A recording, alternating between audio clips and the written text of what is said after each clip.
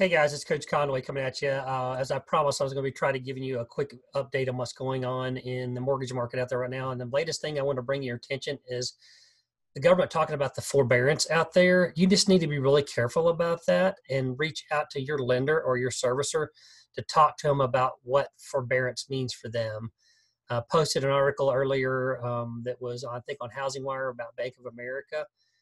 Forbearance for a lot of these servicers means we're going to let you go for 3 months, maybe 6 months without making a payment. But what happens after that time?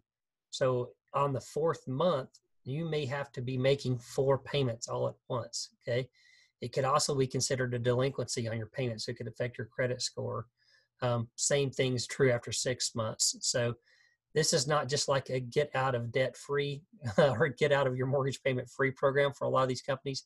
Don't take someone else's word for it. Call your servicer and find out what's going on for that directly.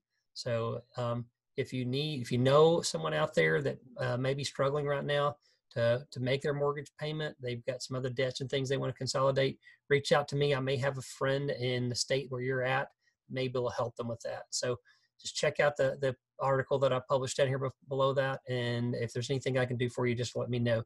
This is Coach Conway, never settle for par.